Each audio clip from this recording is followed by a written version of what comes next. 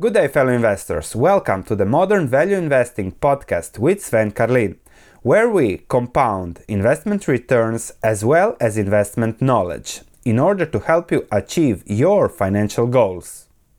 Good day, fellow investors. The average investor over the past 20 years achieved average returns of around 2%, 2.5%. The market, the S&P 500, reached returns of above 7% per year. And that's a staggering difference. Where does the difference come from? It's a mindset. Just to see how important this is, so 1,002.6% per year over 20 years is 1,680. 1,007.2% per year over 20 years is 4,016. Where did the difference go? It's all about the mindset. The average investor usually does the wrong thing at the wrong moment in time. It doesn't even take advantage of the tailwinds of the positive sum game that investing really is. And therefore, we should always work to develop the mindset. How to develop the investing mindset? Simply read Warren Buffett's letter to shareholders, and we are continuing with our summary on those letters, and we are at year 1985. So let's start our learning process from Warren Buffett himself. Thank you, Warren. Buffett is clear about two things. The big opportunities come here and there, and you have to be ready for them. Thus, the 100 billion in cash he has on his bank account today, ready to deploy them. So he says that our gain in net worth during the year was 613 million, 1985 I'm talking here, or 48.2%. And he says that compounded annually at 23.2% over the last 21 years, something that will not be repeated because today we cannot find significantly undervalued equities to purchase for our insurance company portfolio. So this is 1985, 1984, but he waited.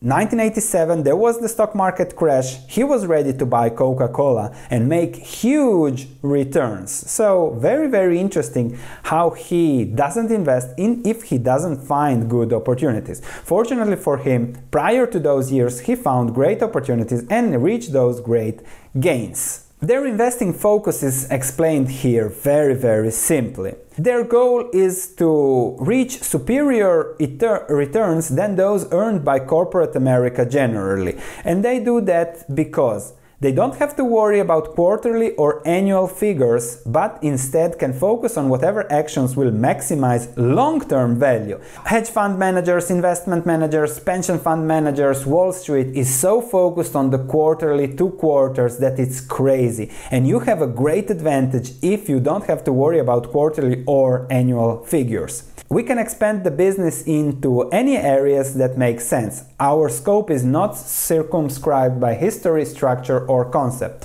So by having an open mind, you can invest wherever you want and take advantage of what's going on, even if Wall Street doesn't want to get into those areas.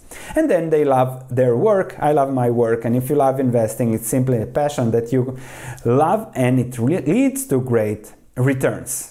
And he says here that he would be happy with 15% over the long term with some fortune. That depends on the market, but the market has rewarded him well. And he continues, why not to listen on analysts and institutions because they have short-term orientation. You might think that institutions with their large staffs or highly paid and experienced investment professionals would be a force for stability and reason in financial markets. They are not. Stocks heavily owned and constantly monitored by institutions have often been among the most inappropriately valued. So then there is a great story by Ben Graham from 40 years ago that illustrates why investment professionals behave as they do. An oil prospector moving to his heavenly reward was met by St. Peter with bad news. You're qualified for residence, said St. Peter, but as you can see, the compound reserved for oilmen is packed. There's no way to squeeze you in. After thinking a moment, the prospector asked if he might say just 4 words to the present occupants. That seemed harmless to St. Peter, so the prospector cupped his hands and yelled, "Oil discovered in hell!" Immediately the gate to the compound opened and all of the oil men marched out to head for the nether regions. Impressed, St. Peter invited the prospector to move in and make himself comfortable. The prospector paused. "No," he said, "I think I'll go along with the rest of the boys. There might be some truth to that rumor after all." So really the market is crazy like this. If you have a long-term orientation, then you'll do very, very well. And the best way is to follow Buffett within his mindset. In 1984-1985, he realized great gains on General Foods, and he says how in 1980 it was a cheap business, so they bought it. They didn't know about when they will realize the sale. They don't focus on that. They really focus on just buying great value when they see it, and that's it. And then the returns will come. And the key is, again, don't lose money, focus on the risk. And when you buy something cheap, priced fairly below its intrinsic value, then you run no risk of losing money. And that's what has led Buffett to his great returns.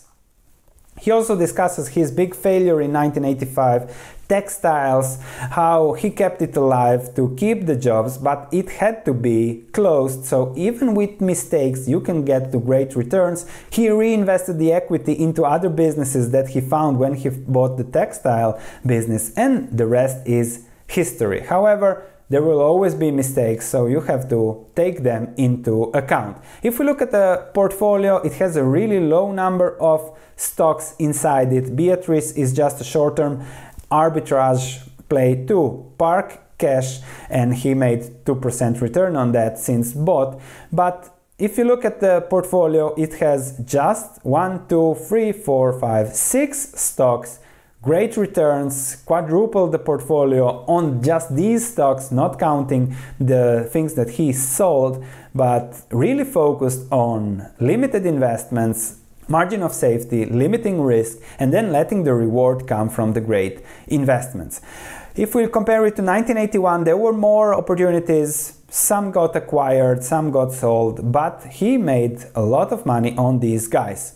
Further, we'll see how that develops over the next years, 1987, 1988 opportunities, and whether this portfolio will change. So thank you for watching. I hope you enjoyed this series on Warren Buffett, Letter to Shareholders. It's all about the mindset, and in this letter we have seen how the focus should be really on the long term. Forget about the noise, forget about the news, and you'll do extremely well. Just focus on business returns, business opportunities, and buy when something is cheap and below intrinsic value.